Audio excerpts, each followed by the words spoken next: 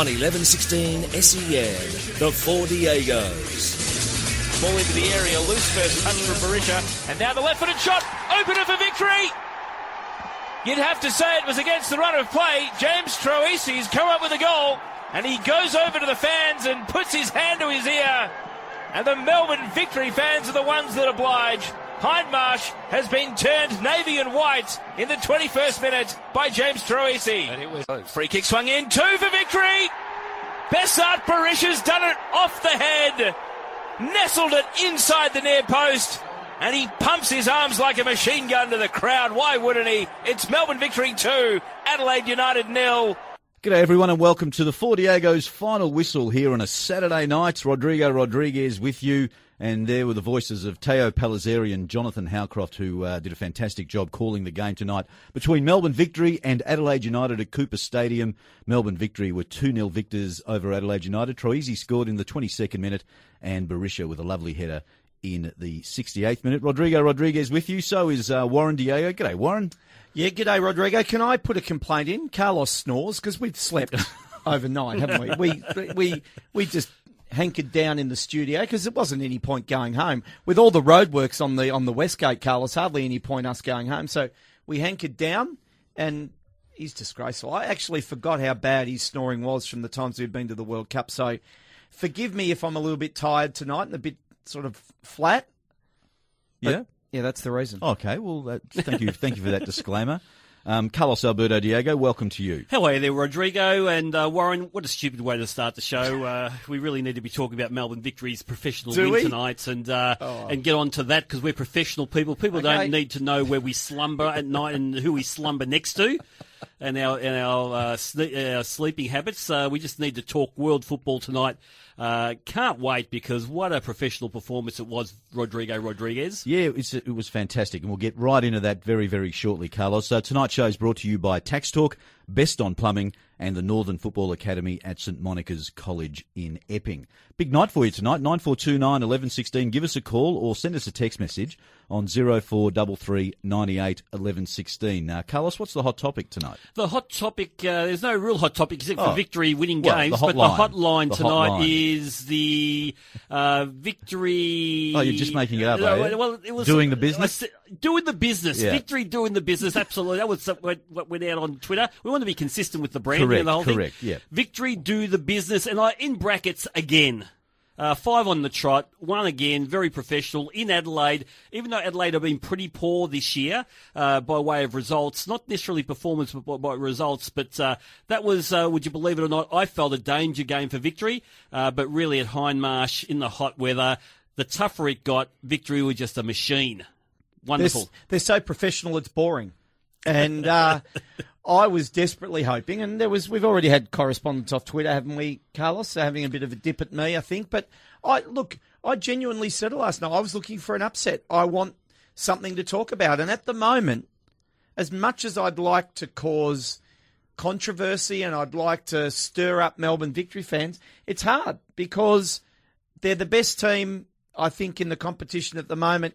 Offensively, defensively, so you're lying transition. Down. You're lying down. No, there's no lying down. You mentioned on Twitter, Peter Tanevsky sent in before the end of the game because this is how certain he was. Yeah. If my memory serves me well, didn't Vinny, he means Warren. Yeah, that's true. Want Melbourne Victory to lose. Yep, that Absolutely. just happened. 6 points clear and a game in hand. We're doing okay, and they're after Sydney FC. That's Peter Tanevsky. Yep. It's a sentiment of all Melbourne Victory fans out there, and anyone who knows their world football in this country would know that Melbourne Victory right now is red hot, cherry ripe, super professionals, working together as a team. 4 games unchanged. 22 out of 24 points. And Muskie's still keeping a lid on it. There's so much more for this team to do. So much more. But as Carl Valeri said aptly, and he was talking to everybody out there, including your Twitter friends and online communicators, that you don't win anything in January. And I've heard you say that. In fact, Carlos, you've actually said we don't even look at the ladder in January. In the change room, they'd be popping champagne right now. They'd be, going getting over ahead the of top. themselves. No, they wouldn't have. They can handle it. They celebrate their win, as Kevin Muscat used to celebrate his wins. But the next day, it's recovery time. Let's focus for the next one. They're as professional a Victory team as I've seen in the history of the league. I think that the way they go about it, man for man, they're probably not as good as some of the other Victory teams. But Kevin Muscat, after the embarrassing start to the season they had, a lot of question marks early in the season, if you remember. And the way he's galvanised this team, the way he has, picked teams on merit, like those boys who are playing right now are clearly the best 11 in that squad. The guys on the bench, Ansell's on the bench. He's stuck fat with Donachie, hasn't he? Yeah, absolutely. They had Ansell on the bench. Ingham. They got Ingham on the bench. The guy's not going to Austin. do it. Austin's on the bench, who really The $6 million man's on the bench. at the start of the year, Ben Calfalar couldn't get a game because of Austin. No. I mean, these guys are players who could probably play in every other team in the league at the Absolutely, moment. except for City. Well, really, there are people in the cars that nearly crashed then when we're talking about the comparison between Victory and City. If you were given the title away in January, Carlos, you'd be definitely saying Sydney are playing Melbourne Victory. You ever heard of the word momentum? Oh, momentum's fantastic, but there's still 15 games to go. According to you, Melbourne City in the first 3 games would have won the league. Okay, you don't win they the had league. momentum. Yeah, absolutely. They did. So, and they had momentum right up to the point where they beat Victory twice. Yep. 9429 1116. Give us a call. It is Victory doing the business hotline. If you're a Victory supporter, hey, give us a call. You're keeping your lid on it, or are you cock a hoop, as we say on the Diegos? Give us a call, 9429 1116, or send us a text message on 0433 98 11 16. Hey, Scott in Craigieburns been on the line. G'day, Scott, and welcome to the Final Whistle. Good evening, amigos. How are we? Very good. Very well, Scotty. Yeah, we're keeping the lid on it, mate. It's tacked down at the moment. It's not coming off. Come on. Just another 3 points, boys. Another professional performance. We didn't look to overpossess the ball. Just hit the back of the net, something that City can't do, Warren, you got to admit. Oh, no, that's fair to say, Scotty, at the moment, but it is only January. I'll just say that. Yeah, and I'm sure the City boys aren't looking at the ladder either. I'll confirm that as well. Just goes to show we are the premier team in Melbourne. Forget about that other mob. They're useless. I thought Carl Valeri was brilliant tonight. I thought he was probably the player of the match. I know, Troisi was good again, but Valeri just commanded the middle of the park. He's a master. Look, Scotty, I think the one thing I will definitely agree with you, I think there's no coincidence that this run of games and this run of form, which is 22 out of 24 points, has come, I think, without the team needing to be changed at all. They haven't made a change in that time. So continuity is absolutely huge. And I think the improvement has come from, Troisi, who got injured. He was the first one to do a collarbone. He got injured. He's come back and he's played his best football. I think Carl Valeri, coming back from that long-term injury last season, he's back to the form that he displayed 2 seasons ago before he got injured. I think they've just had really, really fantastic continuity in terms of players, and that's built confidence. It's built that connection. Ben Calfalar's come back into form. Berisha was never out of form. But do you think continuity is an accident? Those players who are playing have earned their spot. Continuity is not an accident, but at the same time, it's not luck. This is not it luck. Is luck, Carlos. These players, it is luck. These players have played well and fought for their spots. Continuity is luck. Broxham was out of the team at the start of the year. Donachie was out of the team at the start of the year. They took their chance. They took their chance, and it's no luck. It is luck. Kevin Injuries Muscat, are luck. The environment around that squad right now is best players win. If you get the shirt, you keep the shirt as long as you keep on performing. Same thing's happening at Sydney at the moment.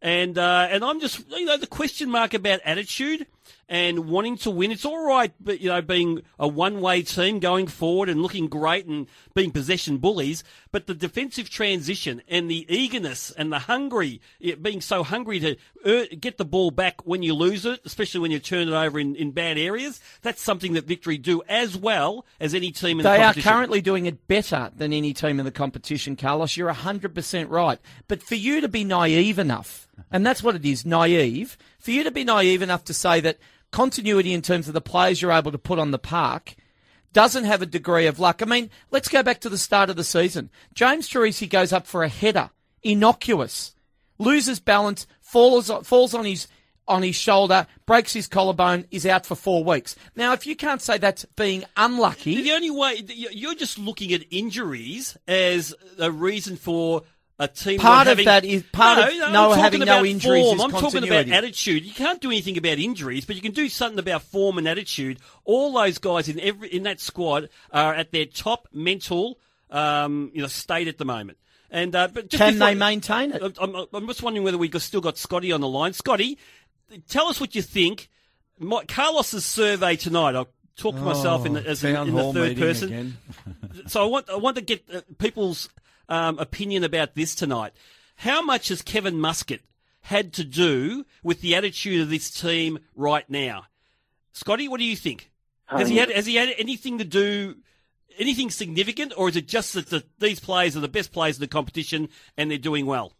I think it just goes without saying. I think in the interview after the game, Tara asked Troisi, I think it was Bozza asked Muskie about, does he train hard during the week, or is he one of them guys who goes out there and performs just on the day? And he goes, he trains as hard as I tell him to train. Yep. And I think that goes without saying, mate. And I'm just wondering, Warren, is there any chance you can lend me 100 till next week, mate? Because I had a jar in front of me in the game, and I thought I'll put $5 in it every time Andy Harper, that flog, says controversy. Goal controversy, goal controversy. At the end of the night, I'll put about $250 in. Yeah, no, look, Scotty, is there a chance? I don't have $100, and I probably wouldn't lend it to a Victory fan anyway if I did. But no, I will say about this. I mean, I think you've made a point last week in terms of sometimes the commentators looking to create controversy around decisions, and that's part of their job. Look, I reckon with both free kicks, some days they're given, some days they're not. That's not controversy. You're that's so just magnanimous. rub of the grain. In the green room, Scotty, he was saying that first goal of Troisi's, the first goal was a strike, free kick. Should never have been given because of the previous foul on Elrich by Ben Kalfalar. And he said that changed the momentum of the game completely. That's what he said to us in the green room, Scott. So don't listen to what the garbage he trolls out, on air. The real stuff, and I'm not going to treat our audience with contempt. No, I'm going to tell them that the real stuff is that he felt that the game changed on that non-decision by the referee that led to the Troisi goal. Hey, Scott, thanks for your call. From not sounding like sounding initially you were going to keep a lid on it, you sound very comfortable there just quietly. But thanks for your call, as always, Scott. Really appreciate that. As they that. should. Can we do something? I need a favour from you, Rodrigo. Oh, sure. When we're heading down the path of having everything that we say about Victory being a comparison with Melbourne City, I'm not talking about Melbourne City tonight. I know If somebody asks Melbourne City? a question of me, I'll be asking it with a pair of Melbourne Victory glasses on, not through the prism. A critical eye. Yeah, critical eye. No, that's what you normally do. Absolutely. And will Melbourne Victory fans who want to ring up and gloat at this stage in January, if they want to do that, let us do that, but without any reference being made to what they perceive as strengths against Melbourne City, because that was last night's news. But no one's mentioned Melbourne City at Scotty all. did. Except Scotty you just did. No, Scotty did. No, you just Did keep Scotty? on. Scott mentioned that. Yeah, thank you. They're well ahead of Melbourne City, and Melbourne City are 10 points off. And but what anyway. did that That's text a message, fact. that Twitter sphere person actually He say? was just reminding you of you saying that you hoped that the Melbourne Victory had lost, and they had won, and they're very comfortable with the win. How many hours have we got of this? 9429 1116. Give us a call. Victory Doing the Business hotline. If you're a Victory supporter, hey, and you're in the car or you're listening to the Diegos anywhere, hey, give us a call. It's your show tonight. No Vinny Venezuela tonight, so you be the fourth Diego, like Lee in Elphington. G'day, Lee, and welcome to the final whistle. Sorry? Luke. Luke, Oh, sorry. Luke. How are you, Luke? Long time listener, haven't called for a long time, but guys, we're on fire at the moment, but the Victory, but I think Troisi's been a major catalyst for the return to form since he's come back. Yeah, no, I think, Luke, you're 100% right. I actually think he's the most important player in the Melbourne Victory team at the moment. I think he's the, as much as, I said this to Carlos off air, as much as I'm not allowed to comment on tactics, I mentioned the fact that I felt that Melbourne Victory's transition from having the ball to losing the ball and getting behind, defensive transition, Carlos. I know that might be using terms out of my technical capability, but their defensive transition led by Carl Valeri is sensational. They just get back behind the ball and they're very, very hard to score against. And as such, 1 or 2 goals is everything. But to me, the thing that's allowed the goals to flow for Victory, and he started scoring and he went, I think, up until the last 2 games, he went the whole season without actually scoring a goal. He's the fulcrum to which they actually are scoring as easily as they are. Thank you very much there, Warren. Luke, you still there? Yeah, I am. The other reason I think we're winning is because of Carl Valeri being back.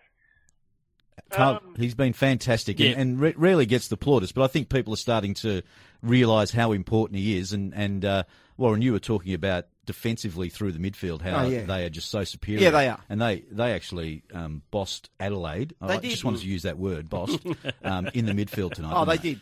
So, look, what do you think as far as the survey is concerned? How much of an influence is Kevin Muscat on this team? I mean, some coaches just coach and the players are the ones that win the games, but how much influence do you think he has rather than just the players being good enough to get the wins that they have?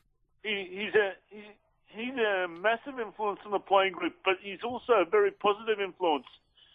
So it's not just, for me, you look at the coach and you say, yeah, there's not much he can do on match day, but just having a presence like Kevin Muscat on the sideline has to be a really has to have a very positive influence on the players. Yeah, no, I think you're right. I mean, my sense of positive influence is the fact that if I didn't work hard enough, I reckon I'd be positively influenced to work a bit harder because I didn't want to cop the spray that was coming my way. I've got a sense. I think he's instilled as a bloke who always probably had a lot of pride in his own performance. He had great work ethic as a player. Yeah, and he had a lot of pride. He was a very combative type. Okay, he went he crossed the line a number of times, and he was regarded as one of the dirtiest players in world football. But that's just him being combative and doing what he needed to do to win games. That's how much it means to him.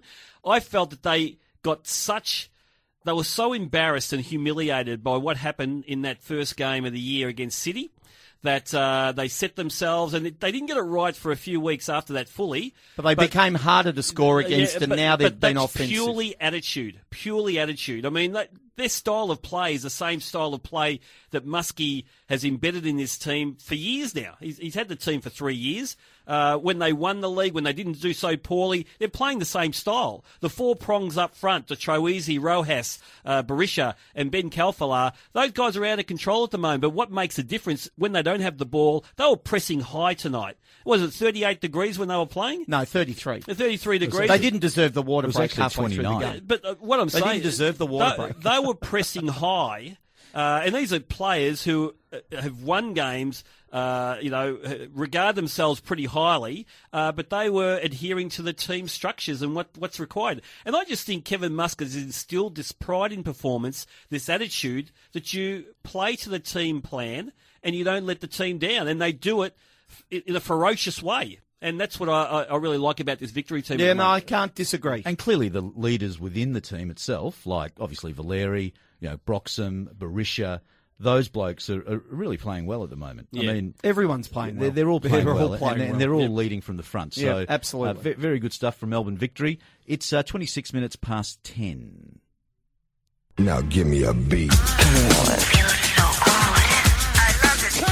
Vinny's Best On Ground. With thanks to Best On Plumbing, Victoria's trusted plumbing and drainage experts. They've been around for over 26 years, and if you've got some plumbing requirements, they do some of the big developments around Melbourne. Call Best On 1300 Best On, or check them out on beston.net.au. Who was Best On? James Troisi, for me, Rodrigo, was Best On Ground tonight. He's the guy that makes things happen. He was setting up goals. Now he's scoring them. I mean, it's going to be a mighty hard group. Carlos mentioned those 4 in terms of Berisha, Ben Kalfalar, Rojas, and Troisi. They're probably the best combination at the moment going around, and him scoring means so much to that team in terms of how they're going to go. So him, for me, the only thing I'll say is, had 32 family members in the crowd. Tell you what, for a team on the bottom of the ladder, asking them for 32 free tickets, that might have come in the audit. But I can understand why. But gee whiz, you could have probably got a few from your own. How many pocket, people James. did you say? 36? Or? I think I thought it was 40, but Carlos said it was 32. I thought it was either 21 or 32. Yeah, there were, I don't have that many in my family in total, but the reason that's I all right. asked was there were 10,036 people there. So I'm just thinking, were those 36 his family members? Yeah, I would say they probably were. And they would have been happy because he's an Adelaide boy. Yep. And he scored. No, fair enough. No argument there. Warren Diego sitting in for Vinny's best on ground. So tonight's score, Melbourne victory defeated Adelaide United 2-0. Troy Easy scored in the 22nd minute. Barisha in the 68th at the Cooper Stadium tonight, 10,036. As I said, that means victory have got their 22 points out of 24, I think you mentioned, Yeah, Warren. that's correct. And in the earlier game today, Newcastle Jets defeated Brisbane. Great. 3-2. We'll talk a bit more about Great that a little game. bit later on. Stay with us. Give us a call, 9429 1116. Victory supporters, give us a call, 9429 1116. Victory Do the Business hotline. This is the Four Diego's final whistle on 1116 SEN, Melbourne's home of football. Bit of a disco theme here on a Saturday night. We know you're off to the discos tonight. He's coming out to Australia to do a solo gig, Barry. Yeah, was that cancelled? I'm not sure. Was But it yeah, cancelled? no, He was coming. I think he was. But anyway, we'll confirm that, seeing that we're a sports station. How high is that voice? Just very high. It is. Yeah, It I'm is. not sure what what it is in terms of scale, but it's very high. 942. Falsetto, I think they call it. Thank you, Rodrigo. Thank you. I watched my American Idol and my Yes. voice. Castrati. Oh, really? That's the other way. Really? 9429 1116. Give us a call, Yep. 9429 1116. We'd love to hear from you, or send us a text message on 0433 98 1116. Carlos, what's happening at Four Diego's on Twitter? Yeah, Twitter's running hot at the moment. Of course, as probably in between the dancers at the disco, they're just deciding to put their thoughts out and have a bit of a voice out on the social media superhighway. This is from Randy. Keeping a lid on it because we weren't great tonight. Interesting point of view. The lid might come off if we're still playing like this on Australia Day. Of course, he's referring to the game against Sydney that's coming up. Can't wait for that. I won't be watching. Yes, you will. I mean, really, these two sides are just cherry ripe at the moment. They've got one. I mean, Victory's got Brisbane next week. Is that right? Yep. Okay, and Brisbane weren't so good, but they'll be very competitive. So they'll be going into that Sydney game. If they win, even more confident. They've got to travel to Perth, I think, and the Wellington game leading up to the Sydney game. Oh, okay, too. fair enough. And so they'll be, they certainly would have been right in the mood of playing. They certainly wouldn't have been dropping off as far as the match practice is concerned. And also Sydney have got.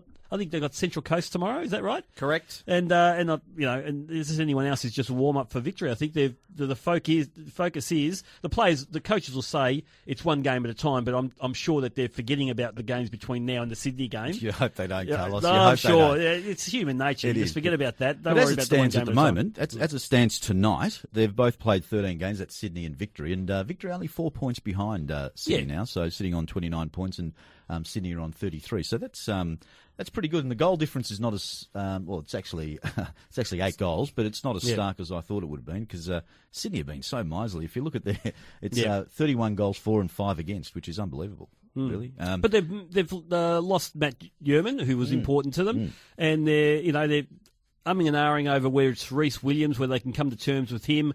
They come in instead of Matt German or playing a kid, playing a kid out of the youth team. But I'm pretty sure that Sydney FC will not, at this point, after having so many barren years of, They won't allow themselves. Yeah, I think that they'll just. They'll invest in who they need to, but they'll be very astute with their selection. And of course, we had a caller at 5 to 12 earlier in the week ring us up with explosive news, which hasn't hit the haven't media seen it yet, Carlos. I've been looking. Ninkovic will be going to China in this January transfer window. I've been waiting for someone to report on it, but no one has. So wait and see. Well, he said it was a rumour, but it was breaking news. Yeah, There's two little bit. an exclusive, Anyway, an exclusive rumour that was possibly going to happen. Yeah, so for all you BG fans and Barry Gibb fans, of course, Craig from Reservoir and is He's right. I thought it was cancelled. All over it for you boys. Barry Gibb cancelled and not rescheduled. Well, that's disappointing for Barry. What, didn't get the numbers? I think he probably... Is he the Melbourne City... Now we need to find out why. Is he the Melbourne City of entertainment? I think he would have been reluctant to do it by himself, Carlos. Yeah? I mean, it's a bit like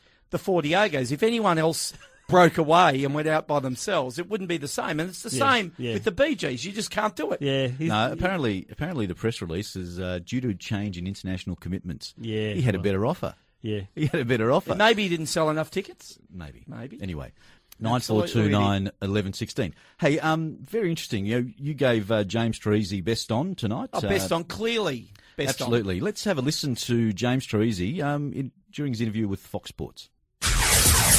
I am joined by the NAB man of the match. Congratulations, James Troisi. $500 coming away, and it's taken by your gorgeous cousin, Ilya.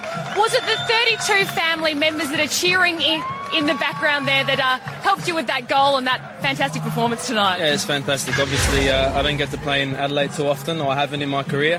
So whenever I come back, it's amazing. It was a difficult game tonight. We made it tough for ourselves. I think the game got out of hand a little bit, which was, it was stop and start a lot. But at the end of the day, we pick up another 3 points and we move forward to the next game. You did touch on it there. You said it was a really difficult game, not just the conditions, but at times you lost your structure and you got a lot of yelling from Kevin Muscat, of course, naturally from the bench. What was it?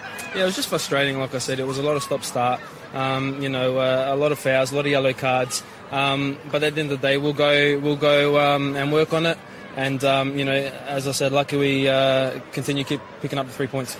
And what about for you personally? People are talking about this purple patch that you've hit. You opened your goal-scoring account last week and you've got a second one tonight. I mean, it must feel good to be scoring those goals. Yeah, it's fantastic. Obviously, I want to help the team out as much as I can. A goal and an assist, which is what I have to be doing. And I'm finding some good form now, so I'm happy. I bet the family's happy. What did you think of his performance tonight? Was it good? Yeah. Very good. Best player on the park? Yeah. You were. Thank you so much, James. A big congratulations. Cheers. See you later. There you go. There's James Treacy on Fox Sports with Tara Rushton and Warren. It's good that they got it right, really, because, I mean, he was clearly, and if they gave it to anyone else, it would have been disappointing. But I think he's the most important player in the Victory team at the moment, and I think we've often probably associated James Treacy with, the flashy, he's got sublime skill. He can create something out of nothing. But I think what we're seeing, a player that in his second incarnation at Melbourne Victory, he's come back. He's certainly got a really good work ethic. He understands his role. He's talking, doing all the right things, talking the right game, doing everything possible. And, they weren't the team that they are now when he went up and fell on his shoulder and broke his collarbone, and they're certainly going very well, and he's a major part of it. Yeah, but what concerns me, and again, you can look at what happened tonight, but also you can look into the future, as a coach would, and say, well, who would replace Troisi if he got injured or suspended or, spent a lengthy time out of the game? And they tried Ben Kalfala in that sort of more central role. Yeah, more central role in behind the strikers, or in behind Berisha, and that failed. I think they've even pushed Bozanic into that position, and that failed too. So as much as we're talking about how good Victory have been in a professional sense, in a disciplined sense, the way they go and execute their game plan, I think the issue that they have is depth in those areas. He's irreplaceable. Well, Mitch Austin can replace Ben Kalfala. And England can replace Rojas, for example, and they can just swap sides. And so they've got depth in those players. They haven't got a replacement for Berisha, and they haven't got a replacement for Troisi, which is a bit of a concern, I think, for Kevin Muscat. And I'm kind of hoping they're going to dig deep into the transfer market and try and find someone who might be able to not necessarily be a first 11 player, but a player who would happily come in and fill those because Beister's clearly not going to be able to. He wasn't even on the bench tonight. Well, Kevin Muscat said very clearly today when people said, well, why isn't Beister getting more game time, this and that? And he said, look, we know he's a good player, but we're not going to just gift game time to someone just because we've recruited them. And this is going back to what I said a while ago, is why would Victory recruit a player who wasn't ready, irrespective of how good his video is. They weren't desperate, Carlos, but they were worried at that point. But they've evolved since then. But hang on, what's the difference between desperate and being worried? I mean, it's the same thing, isn't it, in that situation? There are degrees of worry. Yeah. His video, and I've said this, his YouTube videos just absolutely, you'd sign him straight away. But when he rocked up, and we should be very mature about these things these days. When he rocked up, he hadn't played in 6 months or whatever it is, and he'd come back. He had obviously a lot of issues with injury over time, and this is what we get, a guy who's not ready. He's shown glimpses, but he's not ready. And there's no way he's going to break into a team when Ben Kalfala's playing as well as he did in year one for him. And on the other side, Rojas is just immovable too. He had a quiet game tonight, but you talk about the importance of someone like a Troisi, but Rojas is right up there too. He looked like he got a bit of an ankle injury. It looked like an ankle injury just off the TV. So let's hope he's okay because, he's very, very important to that team as well. You'd almost say one of the most important players in that team, Warren. Absolutely. I think you can.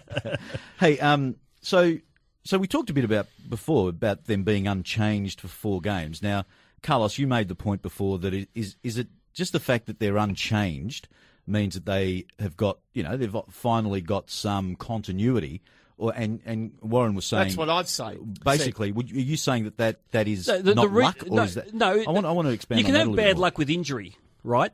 But just because you don't have injuries doesn't mean that you can keep a team unchanged if players aren't playing well and they're out of form. That's not what I said, What Kevin Muscat's has managed to do with this squad.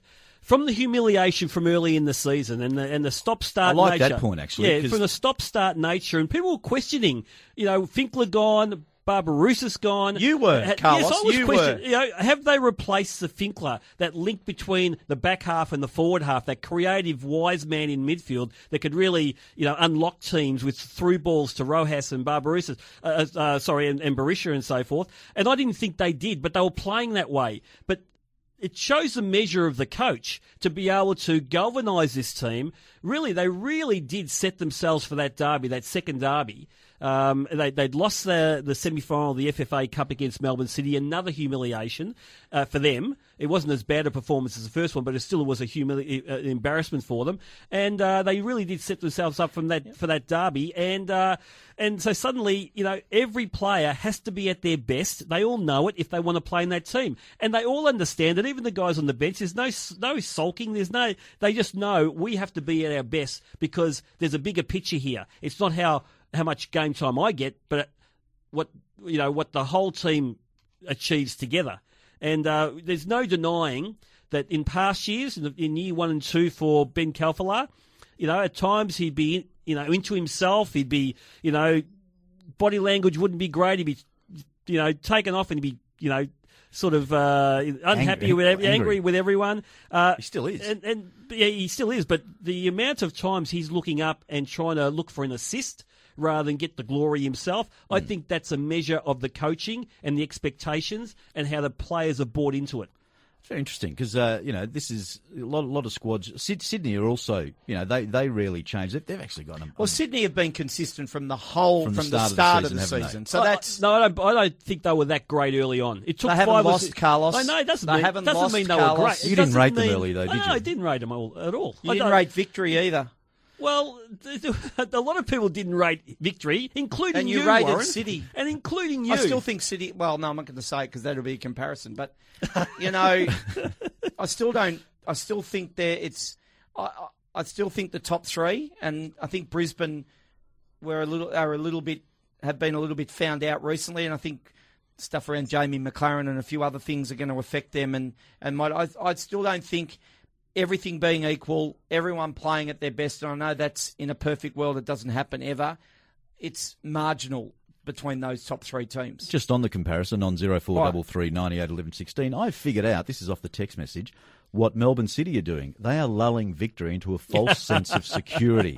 The resident Muppet is right. City are fabulous. Yeah, that's a bit. Am I the Muppet? Well, because I could be. I suppose. I actually felt that was going to be quite a positive text message until the Muppet part. Yeah. Em in Doncaster, we're chilling out, all sipping pina coladas, que sera, job done again. Yeah, if they want to keep drinking pina coladas in January, the weather's hot and it's very suited, but come May, you want cocoa. It's 16 minutes to 11. Come on. Warren's Football Tax Audit. With thanks to Tax Talk, one of Victoria's best accounting firms, they'll look after your tax requirements and your financial requirements. Give them a call on 1300 366 639. Dom and the team there are professionals. They've been doing it for over 30 years. So get to Tax Talk, 1300 366 639. Warren, do the audit. 2 audits tonight. 2. First of all, Tara Please. Rushton. Oh, how could I'm you? auditing How Tara. Hang on. How dare you? I'm auditing Tara. I mean, I know. Last night it was Adam Peacock. Oh, I know you didn't audit him directly, but you... Fair dinkum. My proposal into Fox Sports has been ripped up. You know, I lit it on fire today because I'm just what you're doing is you're crucifying us. Carlos. Anyway. Just take my name out. Please, Tara continue. Rushton. I mean, Tara, it's a difficult job, and sometimes asking questions on the run is difficult. But going into a change room before the game, telling the captain of Adelaide that 80% of the blokes haven't got a contract, and then asks said player how his contract negotiations are going before the game, Yep. I think that's a bit of a stretch. Yep. Let's focus on game-related questions, Yep. and let's worry about contract negotiations maybe in one-on-one interviews at night on the show that you host on a Sunday night, but not pre-game. That guy... Yep. He lost the it composure. He lost it. Yeah. The other one? You saw him pointing at the coach the whole game, Oh, it was saying, just- you know, you got to up my salary here. You got to, you know, what are you going to do about... He was negotiating with the coach on the field. And Eugene Galekovic hand over the armband to say, he's not captain, is he? Eugene Galekovic is. Oh, yes, he anyway, is the captain. please Oh, continue. anyway. But Sorry. the other one, and I've wanted to use this line all night, I'm going to audit the Adelaide offensive unit, the attackers, and particularly Guardiola, who's come in under big fanfare. They are the football equivalent of erectile dysfunction, Adelaide. Their lead-up play is absolutely brilliant. You know, Yep. they tuck. It's all Yep. exciting. You know, it's Saturday night, and the guys at the nightclub now listen to us on the app. They'd be taking your advice here. Exactly. So what? We're talking about the foreplay instead of the 4-4-2. It's the a foreplay. foreplay is fantastic. Okay. It's fantastic. Yep. And what's fantastic foreplay for you, Warren? Smooth build-up. Smooth build-up. Good communication. Continuity, Carlos. Yeah. There's synergy between all working Yep. parts. Yep. You know, that everything's coming together beautifully. Yeah. But is it the slow dance? Yeah. Is it the slow dance? And It's I hate to use a little this, bit but- of champagne, which is more water bottles in this But when situation. push comes to shove, Yep. and the ball needs to go in the back of the net, Yep. Guardiola just has not got it. Yep. You know, and it's disappointing. Yep. And I'm sad for him because in other circumstances, there's medication you can get for his problem on the football field. But he can't fix it. Yep. And he is watching his team really on the back of him. As we speak right now, Amor is ordering oysters for the boys. Champagne, oysters, everything. To get them fired. And it doesn't make sense because the coach's surname is Amor. Amor, that's it. Who So, makes love to every woman in Adelaide after each game. Tara Rushton and not Pep Guardiola, The impotent one. Adelaide Prongs. When was the last time they kept a clean sheet? Anyway, this is the Four Diegos on 11:16 SEN, Melbourne's home of football. Ah, yes, the Saturday night here on the Diegos. I think when we started on SEN, it was Saturday nights. Yep. We were grooving. Thanks for joining us on another final whistle. Melbourne victory defeated Adelaide United 2-0. Troisi scored in the 22nd and Berisha with a lovely header in the 68th minute. Clinical. At Cooper Stadium, 10,036 people. Well done to victory. And, of course, there was a game earlier today. Newcastle Jets defeated Brisbane at home, 3-2. And Andrew Naboot winning another Man of the Match award tonight. So doing extremely well. Did his Man of the Matches, would that add up to more that he was getting paid when he was playing in the Malaysian second division? Look, I think players get decent money. I was at one of my town hall meetings this week speaking to some Malaysian contacts I have. Of course. They're looking for Australian defenders. Not so much Andrew Naboot, but Australian defenders who are being offered right now. Australian defenders, average players, who you just do a good job State for. league? In Malaysia. No, Have to be A-League. A-League, and have to be big, tall, you know, in the mould of, say, someone like a Sasha Ogonoski. Right. Yes. But you don't need to be as good as him because he's been the template for them all. $20,000 US per week. That's what I'm hearing. Wow. They're offering in Malaysia at the moment. So it's not small bickies. And, you know, any forwards, I suppose forwards get paid more than defenders normally because... That's more than you could get paid in the A-League. Yeah, I think so, yeah. Well, I mean, it's usually an 11-month contract and you get paid that much money. But you've got to deliver too. One thing about Asia is they don't tolerate someone who goes over there and just takes the money. They make sure that they'll cancel your contract the minute they think you're not putting in. Yeah. So, but Andrew Naboo is done wonderfully well in the second half today. I didn't get to see much of the first half, but the second half today he took it upon himself. 3 or 4 shots at goal today that really tested Michael Theo, and then he scored with a beautiful header. The guy, I was thinking, I thought he was. His career was over, really. Once he left Victory... He'd reached his pinnacle. Yeah, I just thought he was one of these guys that just burst onto the scene as a superstar, scored really important goals, but then wasn't getting much game time. And that's sort of a bit of a sign that it could have been all a fluke, that it could have been something that was just an accident rather than something where the kid was building. He lost his way a bit. Having said he'd gone over to Malaysia... he'd done okay scoring goals in the second division, but he only lasted about 12 weeks over there. So for him to come back to Australia, get picked up by Newcastle, and by all reports too, apparently he paid his own way. I was listening to Laurie McKinnon the other night on Shootout on Fox Sports, and he said that he paid his own way to Newcastle for the trial. He paid his own accommodation. He didn't ask for a cent from the club during his trial, and he was supposed to go there for a week, and... after 2 days, they said, no, we've got to sign this guy. So, obviously, and he's a monster on the track. Apparently, he's a super fit and he looks so fit strong. So, I've got a real soft spot for Newcastle, and I'm telling it's 6 seasons without playing finals, and I'm not saying that they're finals contenders this season. Don't say it. But they are turning the Titanic around. They're a team at the moment that are playing. They're 16 points. They're playing 16 points. They're playing midway together. through the league. You want to squash dreams, don't you? You want to squash dreams. You're just happy with a team that tries. That's all you. The minute a team it's better than a team that doesn't try, doesn't give up, you think that this team's on the up. They are on the up. The minimum you've got to ask for players, professional footballers and teams in the A-League, any professional competition. Why do you allow this to happen, Rodrigo? Effort, right? All they're doing at the moment is effort. Okay, so you don't start putting all sorts of labels on them. Effort. Victory have proven, Carlos, that on the back of effort, you get improved results. There's more to victory than just effort. Okay? On the back of effort. Now, you've got a team of effective no-names. Now, actually, a shout-out, because you missed the first half. I was watching because I knew one of us had to. Okay? How about this for dedication? You talk about team built on success and commitment. Okay? Wayne Brown. Yes. The captain. I heard this. Yep. His wife is close to having a child. She went into labour. No.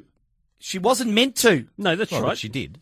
He travelled. He could have stayed back like a lot of other... modelled collar. Hang on. AFL players who say they're not going to play the day that their wives are going to have children, but not this guy. Let's tell the full story. At half time, he left the change room, jumped in a taxi, took the full. Because if he was really committed, he wouldn't have gone. Okay, he got the phone call from his wife. Listen, I'm going into labour. If he was really committed to Newcastle, say, nah, do it yourself. I'm staying with the boys.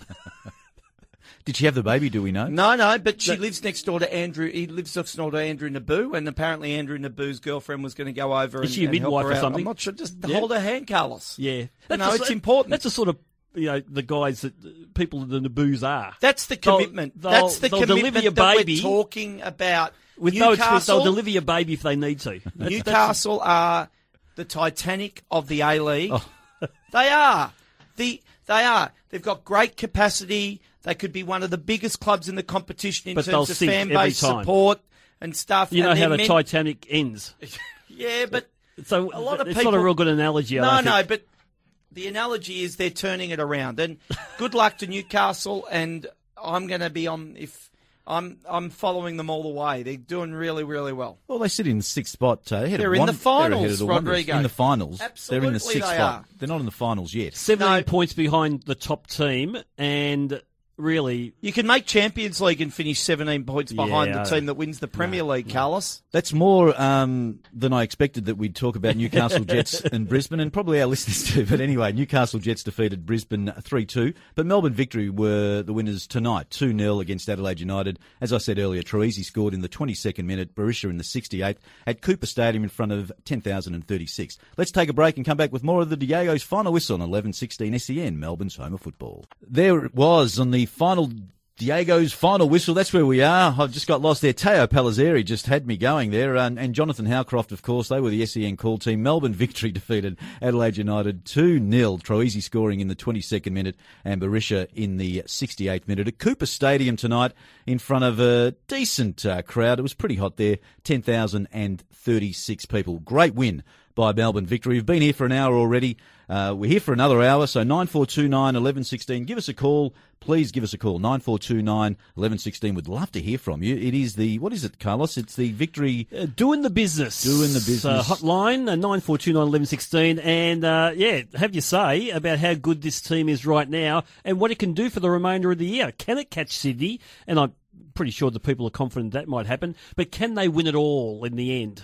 Yeah, or with less the FFA Cup. Yeah, of course. They haven't won that, of course. No. Melbourne City won that, Warren. I think they knocked Victory off in the semi-final. Absolutely. Comprehensively. You know your stuff there, Warren. Thank you. Send us a text message on 0433 98 1116. Today's show is brought to you by Tax Talk, Best on Plumbing, and the Northern Football Academy at St Monica's College in Epping. We've got Carlos's Young Gun coming up. We've got we're going to hear Kevin Muscat's Fox Sports interview very, very soon. But we're going to get into a bit of an analysis here. Of course, there was another game earlier on today. Newcastle Jets defeated Brisbane Roar 3-2 in a bit of surprise. Big upset. At Suncorp. I think that's, for me, I think that's exposed some cracks in Brisbane. I mean, the ground's been exposed as much as they're trying to repatch it at the moment, and it's getting slightly better. But there's a few cracks with Brisbane, I think. In the first hour, Warren's best on was James Troisi, and he audited Tara Rushton. But I audited the Adelaide forward line. Yeah, that's right. And let's get into another micro segment that we call It's 10 past 11. I know you're going to dig this. Red alert! Red alert! Let's go! Carlos's Young Gun. Micro segment, I just made that up. Northern Football Academy at St Monica's College in Epping. It starts this year, and they are already booked. But if you want to partner with them, if you're in the area, they will be looking for partners all the time, the Northern Football Academy, or get your kids enrolled for next year. For more details, give them a call on 9409 8800 or check them out on the web. Carlos, who was your young gun? Yes, a guy that would have one day, no doubt, come through the Northern Football Academy because he's just such a skilled young man. Ben Garuccio, who sort of, was recruited from Adelaide as a young man to Melbourne City, had his ups and downs there, but when they threw him in at left back, he showed some glimpses, even though John Van Skip had no regard for left backs or even full backs at all on his side, but joined his hometown team this year again, and he's just been sublime. And tonight in particular, he was one of the shining lights for Adelaide United. For me, Ben Garuccio, Northern Football Academy, young gun of the night, Ben Garuccio from Adelaide. Thank you very much there, Carlos. Hey, guys, before, obviously, Victory was so professional today. They were disciplined. As we said earlier, they've been unchanged for 4 games, which gives them the continuity. They've got some great players like Valeri, really being the captain and making sure that they control the midfield. But it'd be interesting to hear what Kevin Muscat had to say. Let's have a listen to the coach on Fox Sports. Kevin Muscat has been good enough to join us. Kevin, the boys to my left, very impressed with your side's away performance tonight. What about yourself? I'm pleased for the group. We asked for a massive effort. The start of the game, the conditions were, very, very difficult, and I thought we handled the conditions well. We put them under a lot of pressure and created not chances, very, gilt-edged chances in the first half where, it could have been, we could have scored more goals. But, having said that, I was very pleased with the group, and you can see right at the end there, obviously we'd spent a lot of energy in trying to press high and win the ball back in good areas. Albeit we were off our feet, but we still had a bundle of energy to keep them out of our box and not concede. Muskie, you mentioned the conditions a couple of times in your answer. I've always been,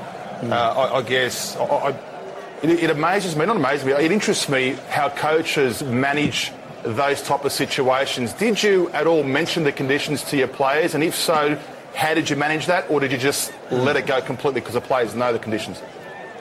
We didn't bring it up. We didn't bring it up at all, Roods, because you start putting doubts into players' minds about the conditions, and you're going to start doing things differently that you haven't worked on, for months and months, and then all of a sudden you're going to address the game differently because of the conditions. We're not that type of team. We want to, get on the front foot, and you know what it's like as well. All of a sudden, if it's hot for both teams, as naturally, but all of a sudden, if your opponent is running you into the ground, you start doubting yourself, and you start asking yourself a question: how long are they going to go for? And like I said, I thought our conditioning was superb tonight. We run the game out well and limited them to very few chances. And Kevin, you had many outstanding performances tonight, and none other for me that the best was James Troisi. Is he the type of player that you can tell during the week in the training, in the lead up to a game, that he's going to have a cracking game, or is he one of those players that take it easy during the week and you have no inclination of how well he's going to play during match day? It's not his decision what happens during the week, Boz. He'll go as hard as I tell him. He's improved steadily. He's improved steadily, and he's interrupted the season, because he put in a shift in pre-season, and then had his collarbone, and then got himself back into full fitness. But I still believe, and I truly mean this, he's still got so much more in him. And we're working on things, and we're working on identifying, how opposition play to get him more involved. Because all of a sudden now, with him in there, there's an extra threat, for opposition teams and goal-scoring threat. Yep. It's 2 weeks in a row, and he took our 2 goals were outstanding tonight. The first one, best to Jimmy, the way to the pass, and then, Jimmy side-footing it into the top corner, and then the second one, Jimmy, in reverse back to Best. It's an unbelievable delivery and good goal. So we probably squandered the easier chances tonight, but having said that, I'm very pleased and happy for the group, because like I said, we had to put in a big shift tonight, and no one shirked that responsibility. Quick one on Marco Rojas. How bad is his ankle? Look, at this stage, he took a knock. It was a kick, so it was an impact injury at this stage. Naturally, with the kick, he's come over it, slightly rolled it, but we'll assess that in the morning. We've got the luxury of 6 days before we play Brisbane, so we look forward to that. And last one, 2 seasons ago, you took all before you this particular club. Bit of a different squad this time, but I won't say are they as good as that team, because they went out there and proved it with 2 trophies. However, are they showing the similar traits that you want out of a side to be able to win 2 trophies, this squad? You pretend you're me and you answer the question. I reckon you know what I'm going to say. Well, try. I just wanted you to come out and say we're going to win it both again. I'm longer in the tooth than that. We've got so much work to do. Our motivation is to improve, and we've got a big game next week now. We'll get back to Melbourne. We'll give the players the best chance of performing well with the recovery we put into them. We'll analyse the opposition like we normally do, and we'll be our ruthless best on Saturday night. Well done for answering that without saying one game at a time. Kevin Muscat, thank you very much for that. Congratulations on your 5th win in a row. Thanks, boys. Cheers. Thanks, Kevin. There's Kevin Muscat with the boys from Fox Sports. A very impressive interviewee, you've got to say. He's obviously talked about the boys are a bundle of energy in the conditions, but said he didn't mention the conditions before the game. But he's mastered the control of the media. The non-answer. But he's mastered the control of the media. Yep. He drives the agenda in those sort of post-match press conferences. He drives the agenda when the journos, if you watch the full length where he goes and sits in the media area and all the journos are sitting there. They're all scared of him, Carlos. They are. Yeah, but the thing is, you can be scared of someone and the guy could be an idiot, just having a crack back at you, but he does it very intelligently.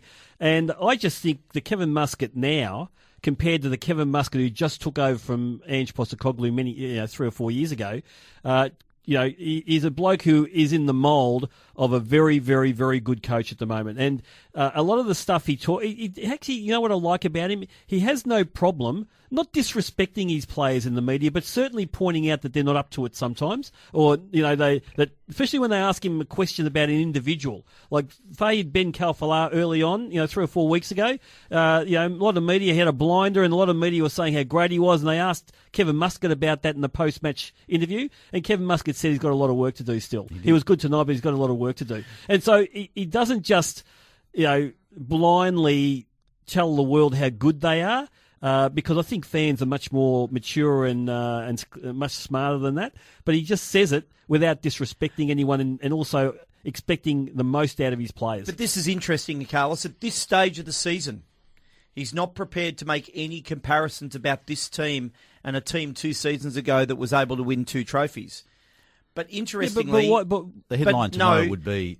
Yes, victory coach. But I bet you any money that there will be a stage later in the season where he gets asked the same question, and he may well go, "Of course they are. No, they've worked hard. Why not?" You would never admit to that at any stage because I don't especially understand. him. He didn't use the words "one game at a time" tonight. He didn't. But you could ask him at round 24, leading into the finals.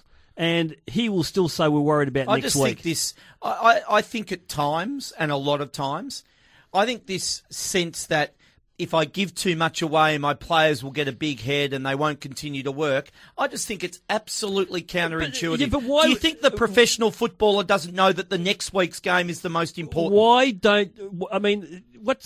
Really, you didn't listen to what he just said there. No, I there. listened intently. Okay, well, what did he say about the conditions? Did he mention anything about the conditions to the players? No, he was happy to talk about them after the game, but not before the game. Okay, so why didn't he do that? So that's inconsistent. No, why didn't he do that? He didn't do it because he didn't want to give the players an excuse if things got a bit hard tonight. Different. No, it's not different at all. That's different than giving your players confidence through the media about your belief of them. Publicly acknowledging performance that is not a bad thing. If you're getting a game in that Melbourne Victory team at the moment, in the first 11 and on their bench, that's all the confidence you need to know that you're a good player. I'm a glass half full person, unlike yourself and Kevin. I like to actually give credit where it's due. You're a bloke who has got to really get an understanding of what it's like to be in a professional football environment. He actually wasn't that negative about his team at all. He said they were a bundle of energy when he was talking about Troisi, apart from saying he'll go as hard as I tell him to go on the training track, which is him just making, saying that I'm the biggest ego in that dressing room, which we've often talked about, and I don't use ego in a negative sense. Yep. He's the coach, he's the man, and but he was glowing about how well James Troisi's going, and has gone since his injury. But it was. I still believe it was understated. He always drags it back to he was really pleased with the effort. Because he knows he's got good players in that squad. He's got players who are winners in that squad, players who achieved a lot in their career. Berisha, Rojas, Troisi, Ben Kalfala. You go to Barrow, you go to Bozanic. I mean, these guys, Valeri, these guys have achieved a lot in their career. He knows when they're disappointing, it's all about the commitment to the team plan and the effort to put in on that day. He kept on mentioning the term, they had to put in a big shift tonight. And so he set them up for the fact that it was all about effort tonight. If they play to their complete, intense best, they were always going to beat Adelaide tonight, whether it's home or away, 38 degrees or whatever it is, wet bowl exploding, whatever it may be, impotent forward line, whatever it may be, lack of foreplay, all that sort of stuff. That he knew that if they got their intensity up and they stuck to their game plan, they had faith in each other, they were always going to win. Fairness, like I said, he's very impressive, and he's impressive in saying nothing. He's impressive in interviews. So what I was going to say, he is a young coach, right? I mean, he really is. He's won things already, and we've seen articles from journalists like Mike Cockerell who basically is saying, who is it after Ange Postecoglou decides to give up the Socceroos post? And he mentioned Kevin Muscat. Is Kevin Muscat a future Socceroos coach? Of course he is. Of course he is. Is he the next one? He's in the front. Well, no. You would hope, Carlos, you would genuinely hope that there'd be more than one person capable. The first thing I'll say is that it will be an Australian, and I'm convinced of that. There are enough of our next generation coaches coming through, and as much as Paul Ocon, I wouldn't put... You can't be going to Paul Ocon. No. Really. But what I'm saying is... Is he your example? No, there is depth. There's depth. Well, name names. You go to Paul Ocon. Well, at the moment... You might as well go to Mark Jones at Newcastle Jets, your beloved Newcastle Jets. At the moment, it's Popovich v Muscat. Right. And you'd have to go Popovich. Why not offer it to Graham Arnold again? Why forget about Graham Arnold? Yeah, well, I had forgotten about Graham Arnold completely. The old head. He's at the age. He's at an age where it's his last, probably, I don't know if it's his last contract, but he's just got a big contract with Sydney FC, and it'll be all after the World Cup. It'll be very interesting. But does he have the temperament to be that kind of coach? So. It's not a week in, week out coach. Yeah, look, the thing that the Socceroo coach has to have is hand in the change room, right? And with Gus Hiddink, there was no question of that. Mm. With Pim Verbeek, for me, no hand. He fooled us for a while, but ultimately in South Africa, he had no hand. Holger again fooled us for a while. They got to the final of the Asian Cup and played well. Should have won. Yeah, it's true, and he had the players eating out of his hands, but that fell away after a couple of big defeats and him just really sticking with the old brigade. We weren't sure about the future under Holger, were we? Yeah, but also he just didn't have any faith in any young players coming through. And I think ultimately there was a divide in that change room: the oldies who felt entitled and the youngies who felt that they weren't being respected. And in the end, results were so bad that they had to get rid of him. Ange Postecoglou. Every game, I mean, he had to earn respect in that change room. He didn't come with hands straight away. And if you remember, he had the issue about retiring Lucas Neal. Not that he officially retired, but really he's still letting him available go. for selection. Yeah, it's true. and Mark Schwarzer and these sort of still guys. Still available for selection. Bresh, all these guys either saw the writing on the wall, but I don't think a lot of them saw the success that was going to come Ange Postecoglou's way. And when I talk about success, winning the Asian Cup, I think once they won that Asian Cup on home turf, he's got ultimate hand now. Yeah, amongst the players, that's the important thing. But the next coach has to have, again, hand in the change room. Now, what helps is we don't have the big name golden generation, Harry Kewell, Mark Vidukas. We could have by then. Well, I'm not quite sure. Tommy Rogic might be, Aaron Moy might be, but they don't seem to be the characters that are going to go against the coach. So what could allow someone like a Kevin Muscat or a Tony Popovich to come into that change room and get absolute hand straight away is the fact of the level of development of our team at that time and the legacy Ange Postecoglou leaves behind. I would be shocked if Ange Postecoglou was still coaching the Socceroos after the next World Cup. Be very interesting. Who would you go for, Rodrigo? Popovich, Arnold, or Muscat? If it was out of those three, I think Popovich. I think Popovich. Well, he'll be the Melbourne City coach, I would think. So I think that'll have. I think I'd like to see Kevin Muscat still in the club sphere. I think the club sphere really suits Kevin. I mean, I think he's but he'd be ambitious enough to want the Socceroo job. I think what puts Tony Popovich just ahead of Muskie is the fact that Popovich has had international experience coaching as an assistant there in England, which is, I'm not saying he's won a title in Asia. But if you remember the way that team played, really, they got battered and they won a title. Would you be happy if Australia played that way and won a World Cup, Carlos? No, I wouldn't actually. It was actually quite embarrassing. Yes, with all due respect, you would. No. If we won a World Cup. No, not playing that way there, sorry. Not playing that way there. I'm an aesthetic kind of guy. Oh, yeah. Oh, yeah. You're regular Versace. That is the most... You know what? I'm an aesthetic type of guy. That is the most ridiculous thing you've ever said. Well, you wouldn't accept a 1-0 win in a World Cup when your goalkeepers had 55 saves, and of course you would. No. The problem with West Sydney Wanderers winning that Asian Cup final, and even in the lead-up to it, I mean, the defenders didn't even defend properly. It was all about one 40-year-old goalkeeper having the blinder of his life. Experience. Absolutely. And for me, I don't know, no one talks in big terms about. They talk about the achievement because that team had to travel, play the A-League, had to balance both commitments. But no one talks about the wonderful achievement of that team playing football or the win. People know, and yet. People know that yet it was you're just talking about the importance of wins, and it's all about wins. I always Carlos. thought you were a rugged wins. centre half, Carlos, who didn't really subscribe to the beautiful game. No, I don't mind a team that's set up to park the bus. And they play that way. But that West Sydney Wanderers team, no. they would just pull the tape. Rodrigo. I was agreeing with they you. were I think awful. they were lucky. They were lucky. Lucky. By the way, and there was a couple of really dodgy refereeing decisions in that game too. God. At the end of the day, it defines that club. You can never take that away from them, and it'll always be in the history books. But you've taken it away from them. I don't want to celebrate it too much because I remember seeing them play. And I'm thinking they got absolutely battered that game. Coaches build reputations on resumes. Resumes are about winning titles.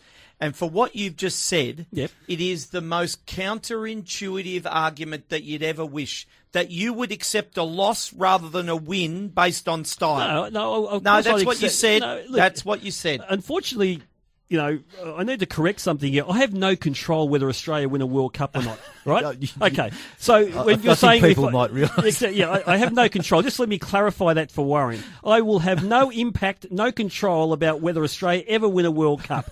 Having said that, and by saying that, it means that it's not that I have to accept the win or not. It's not like they're all turning and looking at me and saying, Carlos, do you accept the win? No, we are. But whether I'd be proud of my team playing that way to win something, I'd take it. Of course I'd take it. Of course you would. But at the end of the day, would I be bragging about it? No. I'd just walk away and think, okay, well, we were lucky there. Let's hope that one day we'll be able to play good football and win things, Warren.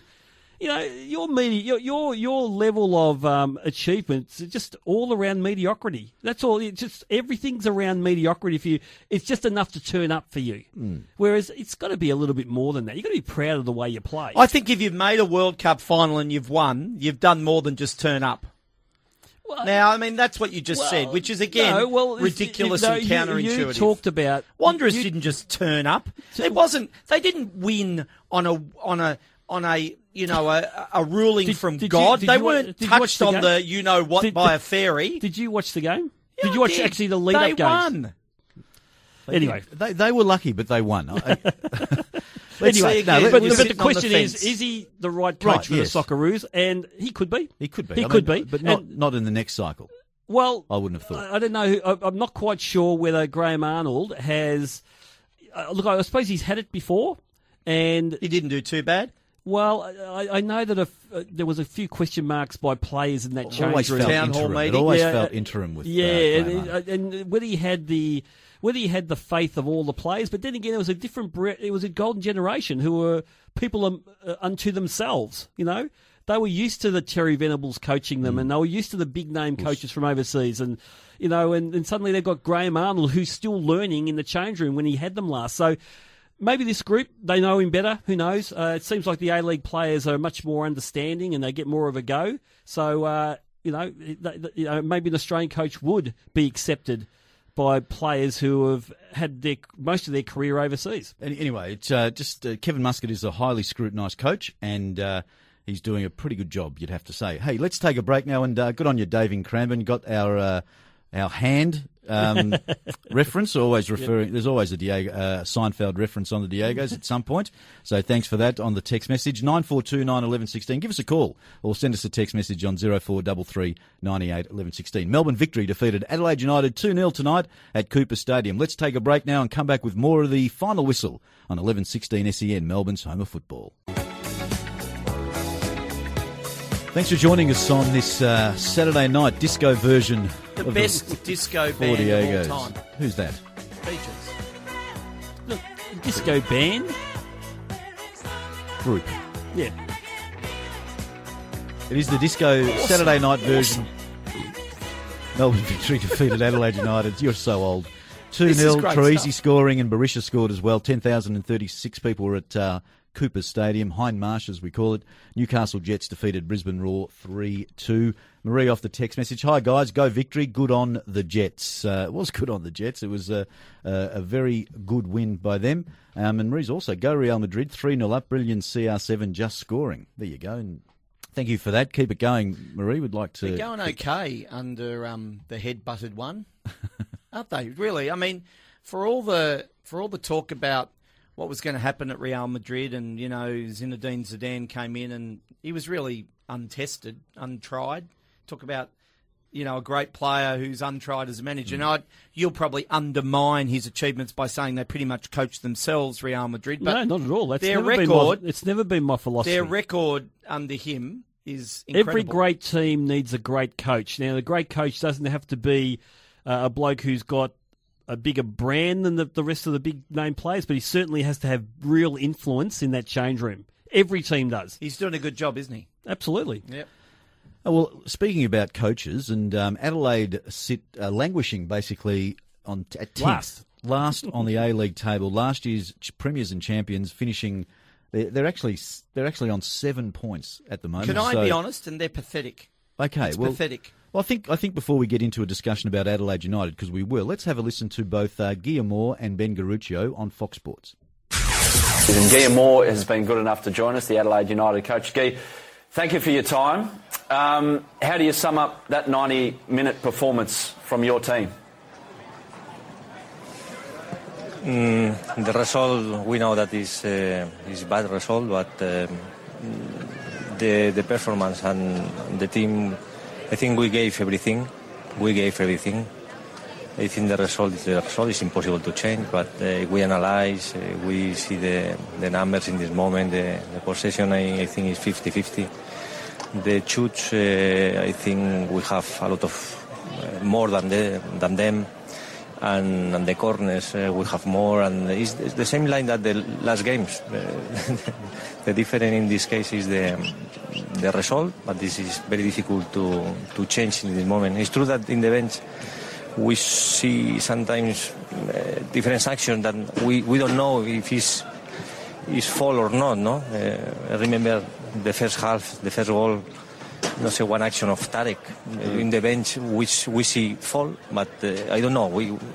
I want to see all the time. I repeat in television, and in the second is a throw-in. No sé, is for Melbourne, and I think Tarek don't touch the ball. No sé si it's outing or what is. After the throw-in is fall, free kick, and it's the second goal. I don't know. I check tomorrow. I analyze every game,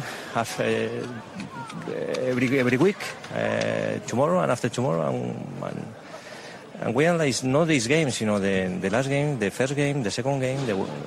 We have interesting things in these videos and in this image. It's good. We analyze everything, and tomorrow is analyze this game. No?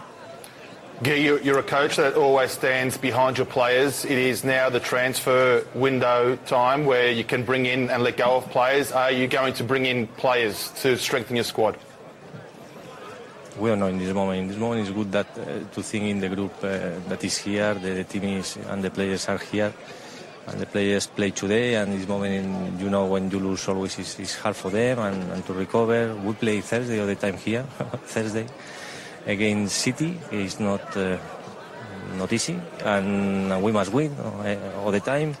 And we prefer to think now in the players are here, prepare well, and to think in the next game, and to give the thanks to the supporters today. But today the people come today 10,000, 11,000, 12,000 every game. We are last in the bottom, but the people are here with us, and this is fantastic in this moment. Guy, we will leave it there. Thank you very much for joining us. Not easy after a loss. Best of luck on Thursday. Thank you. Thank you to you. Thanks. I'm now joined by Ben Garuccio. I just said to Carl there, and he said it was a really tough game out here tonight. You threw everything at them. You had clear goal-scoring opportunities, denied by the woodwork. You were in the right positions. You must be scratching your head thinking, how do we not get something out of that game? Yeah, story of the season, I guess, for us. I think probably look at 3/4 of our games, and if we take some of our good chances, we probably come out on top. We said before the game, the last game against Victory, we definitely deserved to win. I even watched it back, and I was scratching my head as to how we lost. Tonight, a little bit of the same story, but when we're not scoring enough goals, tonight, again, no goals, it makes it very difficult for us to win games. There was something about Melbourne Victory that brought out a real confidence. You could even say a real hunger in your side tonight. Did it feel different out there playing against this side? Of course, it's always a big game against Victory.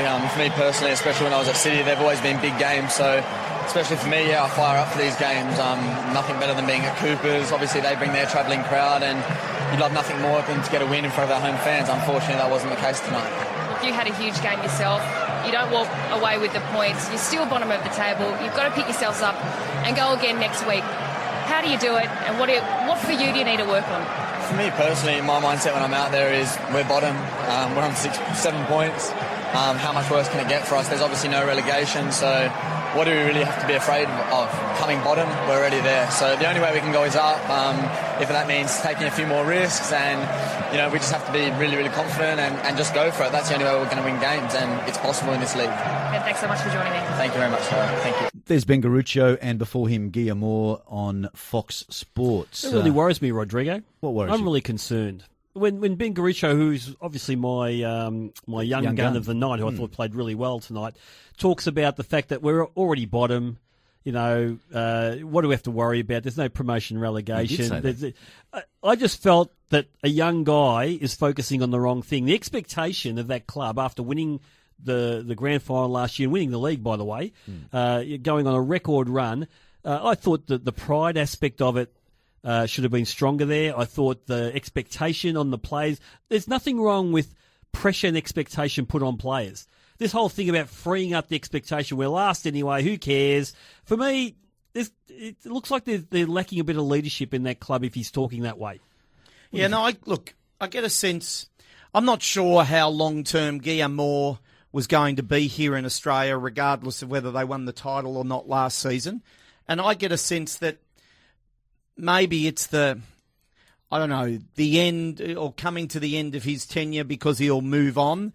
I hope that Adelaide don't look to do anything dramatic in the transfer window. I mean, we often see it in the Premier League with teams bottom of the ladder feeling like they can do something in January that gets them out. They've got the Asian Champions League they too. Do. That's the other thing. Yeah, they do, and that's probably something that they don't want to embarrass themselves. But typically, Adelaide have never embarrassed themselves in that competition and have always been the hardest team to beat at home. In the final they made, I think back in 2009, they got beaten pretty heavily home and away. That's a final, Carlos. That's the grand final. You talked about them not being embarrassed. They were embarrassed in But that what I will say, game. if you look at their team, it's a shadow of the team that had last year. And I wouldn't have maybe felt this, but a guy like Bruce Jitte, who they lost, they've lost him, they've lost other players, they've had injuries, they've had a lack of continuity around performance. They've lost Goodwin. Mork, Jitte, Sanchez. And Kamau. And also I think Karuska hasn't played much this year. How much of it's their fault, though? I mean, they let players like Tongic Kamau scored in the grand final, and they let him go. Well, they let him go before that. I mean, he'd already signed with City during that year. I mean, why wasn't that boy signed up? I didn't realise how good he was until he was at City early on this season. I thought he was fantastic. He's quietened down a little bit in the last few weeks, but early on I thought he was amazing the way he went about it. A real talent.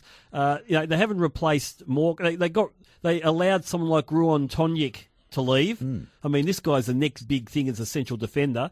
We've also got the boy at Newcastle, Katrumbas, the young boy there who was at Adelaide at the same time last year, and they've let him go. Now, they've got Dylan McGowan, who's probably going to go off to Asia. I heard a rumour that he was going to go off there. And the other boy, LaRocca, is not playing at the moment. He might be injured or suspended. I'm not sure what he is. And the other boy playing in the middle of defence at the moment, not sure. Look, to be fair to them, Jordan Elsey's another one who's injured right now. So they probably had a few centre-halves before him. But I don't know if they've replaced players anywhere near the calibre of the ones they lost. James Holland hasn't been not great, at all. has he? Yeah, but he's just a box-to-box type of player. He wasn't going to give you anything more. And Guardiola, who was Jitte's replacement, he's the impotent prong, really. I wonder whether he could be a better player in a team that's really Melbourne dominating. City. Yeah, dominating. He could be a player. He's a very skilled player, very physically strong. He's a guy who troubles central defenders and opposition defenders. And even though he hasn't scored a lot of goals, he always looks likely. So you just wonder if he was in a team that had confidence, a team that was winning games, whether he would top that team off. It's interesting because you look at this team and the team that took the park tonight. You've still got Thirio, Isaias. They've brought in Henrique. Tariq Elrich is still there. Yeah. So Elrich has been good this year. Yeah. Isaias has been their best player this year. Enrique, I think, has been okay. Yeah, he was injured. Yeah, he's been okay. So they're not. What I'm trying to say is they're not the bottom. On paper, no. Are they the best bottom team ever? Well, no, I didn't say that. Yeah. Can you be that? I don't know. I haven't thought about the other teams that finished on the bottom. But I don't cut this thing. You can have 1 or 2 bad luck games, or even 3 or 4 spread over a season if you're a good team. But this whole thing about we haven't won a game, but we've been really unlucky, we should have won. That's the point. At what point do you say we're just not good enough? Yep. And I think that team has got to accept that right now, that we're not good enough, and there's got to be a reason for it. This whole thing about we should have won, we've had all the ball, we had all the chances, this and that. For me, when you lose, when the pattern's there of losses, disappointing losses or draws when you should have won, it means you're not good enough. It's the same thing with Western Sydney Wanderers. I don't cop it anymore. I don't care how much possession you have between the boxes. I don't care how good you look. If you're drawing games or not winning games, it means you're not good enough. And the coach, Gear Moore, pretty much saying they're not going to look in the January window. What he said, I'm not going to talk about it now because they've got a game on Thursday. Can you imagine starting to talk about, we're going to bring players in and he's got to prepare this team for Thursday? And not talk about it until midway. Well, 80% of them are off contract. You never ever talk about it, but you just get them and bring them in. Because some players and some people like myself operate well with contract negotiations hanging over their head. But then there's others who aren't able to do that. And I don't know. How's that work, Carlos? And I'm asking you a question in deference to your knowledge. How's that work in a club where you manipulate contracts? And I don't know what it's typically like in the A-League. I get a sense that you'd have a lot of guys notionally coming off contract at the end of the season.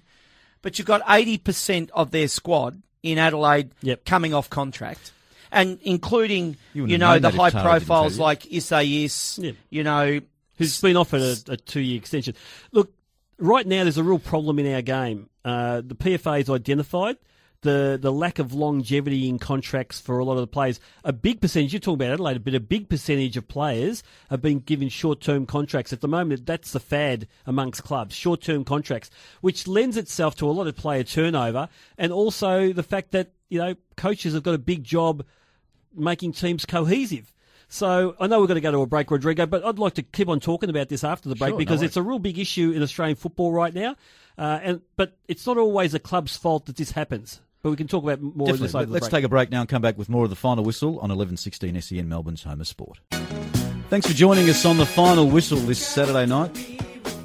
The disco version of the Diegos. Melbourne victory were victors tonight. Not beat 2-0 Rodrigo. Against Adelaide. Troisi and Berisha scoring. And 10,036 was a decent crowd. And 36 of them were direct relatives of James. Well, there's probably a couple of hangers on, friends of his cousin. Yep. So I would say that they got them over the 10,000. And in the earlier game, Newcastle Jets defeated Brisbane Roar 3-2. And tomorrow, Central Coast Mariners host Sydney FC, who are atop the A-League ladder, 4 points clear of Melbourne victory. Carlos and Warren, before the break, we were talking about player contracts. And obviously with Adelaide having 8 players. 80% rather, of their players. Of a 20-man squad, Carlos? Would it be a 20-man squad? 23-man squad. Keep going with the discussion, Carlos. I was just saying, I think the question you asked... Warren, would they be happy for that situation to exist? I think in that situation, the club... Even though it deliberately manipulated too? Well, I think they've done it deliberately. In this day and age, because of the fact that it's easier to move players on from a club's perspective, I think the worry for PFA is that a player, a season's not even 12 months. I mean, a season's 10 months before you've got to make a decision whether you stay at that club or go somewhere else. So, can you ever get a mortgage for a house if you're a player? And if you have a family, if you're moving every couple of years, the impact it would have on your kids with schooling and so forth, and then there's Asia in the mix too. So suddenly you might be living in Perth one year, living in Sydney next year, then you're going to China. So what you're saying, though? So what I'm saying is, right now the benefit, the advantage is for the club, but the downside is someone like a Tony Popovich who's had 62 players in the existence of West Sydney Wanderers. That's how many players have played. And seems to like it that way. Well, there's question marks about whether the lack of cohesion, the fact there's been such big turnover of players, may have led to the situation they're in right now. where they're not winning games, they're drawing games, the things are going wrong. They look a little bit, all over, disjointed the other night against Melbourne City. And there's question marks about whether his transfer policy or the way he goes about it with his contracts, whether that's led to this situation. I think he's got to catch up with you. Players can't have their cake and eat it too, Carlos. You can't crave for security and then say notionally get a 3-year deal at an A-League club that might be 65% of the wage that you might be able to get in China or in Malaysia or somewhere else, and then be in really good form and have accepted the 3-year contract, and suddenly you've got a house and your kids are going to school. And then when Asia comes calling, you want your manager to negotiate hard to be released from that contract to go to where you want to go. Yeah, but the club's still got power in that situation because they're entitled to a transfer fee. And if the transfer fee is good enough, it doesn't matter who you are, the clubs these days will let you go. We heard about the rumour about Ninkovic, for example. Yeah, he'll command big dollars by way of transfer, and Sydney will let him go because they'll take the money. Our clubs are in the situation where you've got to take the bigger money for a transfer. So, yes, players want freedom of movement. They want to be able to, not have any restraint of trade at all. But at the same time, clubs, I think, have tried to work out how they can look after themselves too. Players need security too, by the way. I mean, they absolutely do. Well, as a professional footballer, if you're at a place 1 year or 3 years, how secure is that? A 3-year contract's a pretty lengthy contract in football. I think you've got to accept, as a professional footballer, that it's not like every other job where you can stay in a job for 10 years, 15 years and know about the security. The security of income is what I'm talking about. So those multi-year deals give them that. Yeah, but the only thing I'd say against that, Rodrigo, is I think we've got ourselves into a situation where notionally players, and more in Europe, and maybe the top-end players or the really high-potential young players, are notionally signing contracts on very, very good money for 6 years.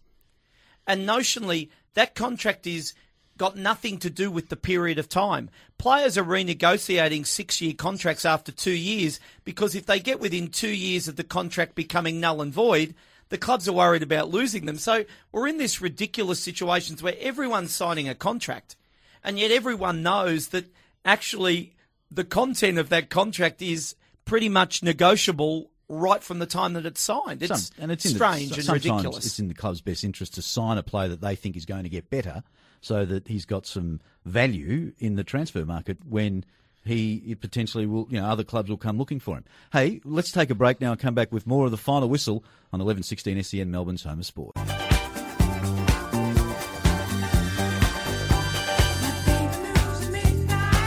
It is the Saturday night disco version of the Fortiego's Final Whistle. Rodrigo. And Warren's slipped into his 3-piece suit with his body shirt. And he's off to a nightclub, opened or up disco, rather. To his belly button, and he's off to Inflations. Inflations. Is that still around? Where's that? King Street. No, he's off to El Fortino's in Footscray. No. Melbourne Victory defeated Adelaide United 2-0 tonight. It was an emphatic win in the end. And Newcastle Jets defeated Brisbane Roar 3-2. So, Warren, you're not here next week, but Melbourne... Holidays for me next week, Rodrigo. Yeah, and enjoy yourself. Make I sure will. you Thank have you. a rest. We've got four shows tomorrow. Yep. Next They'll be week. good. They'll be good without me. What about your team, Adelaide United and Melbourne City away? Melbourne City should get the job done. I think they've turned the corner, not completely. They've at least put their head around the corner, and I think they're looking down the corridor. So I'd expect continued improvement.